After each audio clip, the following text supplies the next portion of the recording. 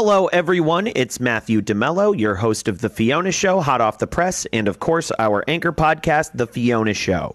Here we tell you about who's making headlines in the transfer pricing universe, changing regulations, winning or losing court cases, in trouble with the EU Commission. Sorry, Nike. Basically, if it's transfer pricing news, we're reporting it here. And with transfer pricing changing all the time and so darn fast, there's no time to waste. So let's get to it. This just in, hot off the press.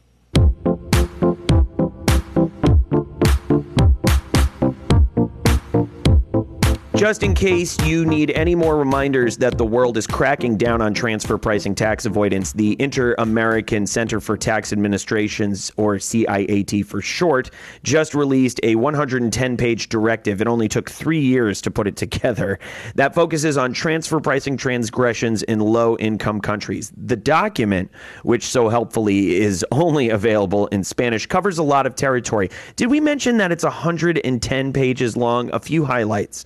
A new best method selection process for transfer pricing analyses and government methods for detecting inferior ones. The directive's goal is to achieve a consensus among the 42 countries participating, and the group is well on its way. In fact, many CIAT countries claim they're already moving forward with recommendations, and they don't need any more proposals or meetings. No more meetings. Now, I think that's a directive we can all get on board with. Now, the Inter-American Center of Tax Administrations may be on its way to consensus, but the G7 is not so lucky. The group met last week in Chantilly, France, to discuss a minimum global corporate tax regime in order to put the brakes on diverting corporate profits to tax havens or low-tax jurisdictions. Taxing tech companies was on the agenda as well, which of course led to a heated discussion about France's newly passed unilateral 3% turnover tax. Let's just say U.S. Secretary Steve Mnuchin was not exactly smiling about it, claiming the tax unfairly targets U.S. companies. French Prime Minister Bruno Le Maire said he's happy to embrace a multilateral decision. He's just not willing to wait for one. According to Le Maire, the national tax will be withdrawn when the OECD negotiates a multilateral solution, which should happen, fingers crossed, by the end of 2020. Not a lot of takers on that bet, I am sure. He also pointed out the meeting's obvious takeaway that if 7 member states can't agree on the question of digital taxation, then it's hard to imagine the OECD's 129 states would be able to reach such a compromise. And while Le Maire may have faced a lot of opposition at the meeting, we're betting no one argued with that one. The U.S. Senate is known for a lot of things, filibustering, lawmaking, tie-breaking, but one thing it's never been known for is moving quickly. Case in point, the long-awaited tax treaties with Switzerland, Japan, and Luxembourg that the Senate just approved. The treaties, which were written and signed several years ago, Japan's in 2013 and others in 2009, are intended to prevent multinational companies from double taxation if they do business in the U.S. and abroad. And of course, to make it harder for cross-border taxpayers to get away with not paying taxes. Are you noticing a theme here today?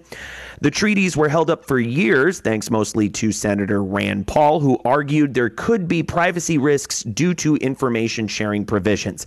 Now, who wants to catch him up on tax transparency in the modern world? Not me. At least these treaties have been approved. Chile, Hungary, and Poland also need Senate approval on their tax treaties. But true to its nature, the Senate is taking its own sweet time. And in an update to last week's The Fiona Show program, the Ninth Circuit Court may have sided with the IRS in the case of Altera Corp versus the commissioner. But Altera's position, will they appeal or accept the verdict, has been quite the cliffhanger. While we don't own any crystal balls and can't predict for sure what happens next, we did happen to hear that Altera Corp has hired 3 attorneys, all of whom have gone rounds arguing appeals to the Ninth Circuit and the Supreme Court, where the case could feasibly end up next. Coincidence? You be the judge. That's the transfer pricing news this week. Want to know more? Subscribe to The Fiona Show, hot off the press on iTunes. And if you really want to dive deep into the transfer pricing ocean, subscribe to our anchor podcast, The Fiona Show, where we, along with our AI creation Fiona, get to the bottom of transfer pricing methodologies, processes, news, audits, you name it. And obviously, we can't help but be charming while we do it. This podcast is edited, engineered, and hosted by yours truly. Marilyn Mitchum-Strom is our executive executive producer and scriptwriter. This is Matthew DeMello saying thanks for listening and be compliant. Or you could be next week's transfer pricing news, hot off the press.